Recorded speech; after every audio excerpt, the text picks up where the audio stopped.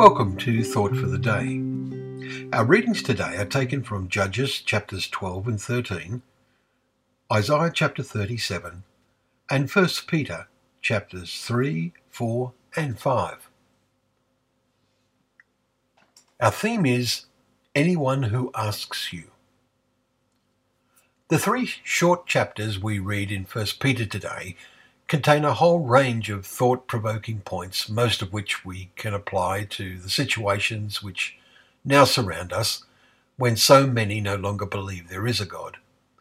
Peter reasons with the believers, "Who is there to harm you if you are zealous for what is good?" Chapter 3 and verse 13. Let us be zealous in this way, not just inclined toward the good way of living. Peter tells them, in your hearts, regard Christ the Lord as holy, always being prepared to make a defense to anyone who asks you for a reason for the hope that is in you. Verse 15.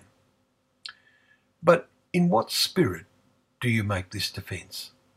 Peter says, do it with gentleness and respect, having a good conscience. Verse 16. Later he makes the point, they are surprised when you do not join them in the same flood of debauchery, and they malign you, but they will give account to him who is ready to judge the living and the dead. For this is why the gospel was preached even to those who are dead. Chapter 4, verses 4 and 5.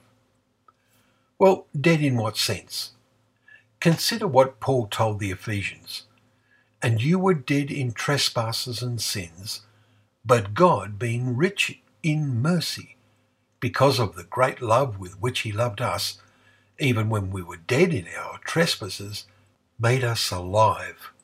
Chapter 2, verses 1, 4 and 5.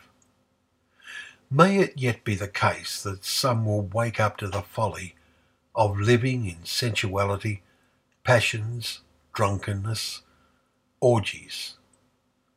1 Peter 4 and verse 3. And look for real meaning in their lives. Peter was obviously conscious of the prophesied end of the temple.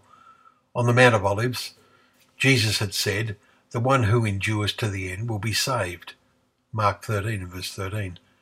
And spoke a parable about calling labourers even at the 11th hour. Matthew 20 and verse 6. Peter knew the end of the temple must be near, but no one knew the time when Christ would come. That was almost the last point Jesus had made in Acts chapter 1 verses 6 and 7, before ascending to heaven. Peter knew that for Jerusalem the end of all things was at hand.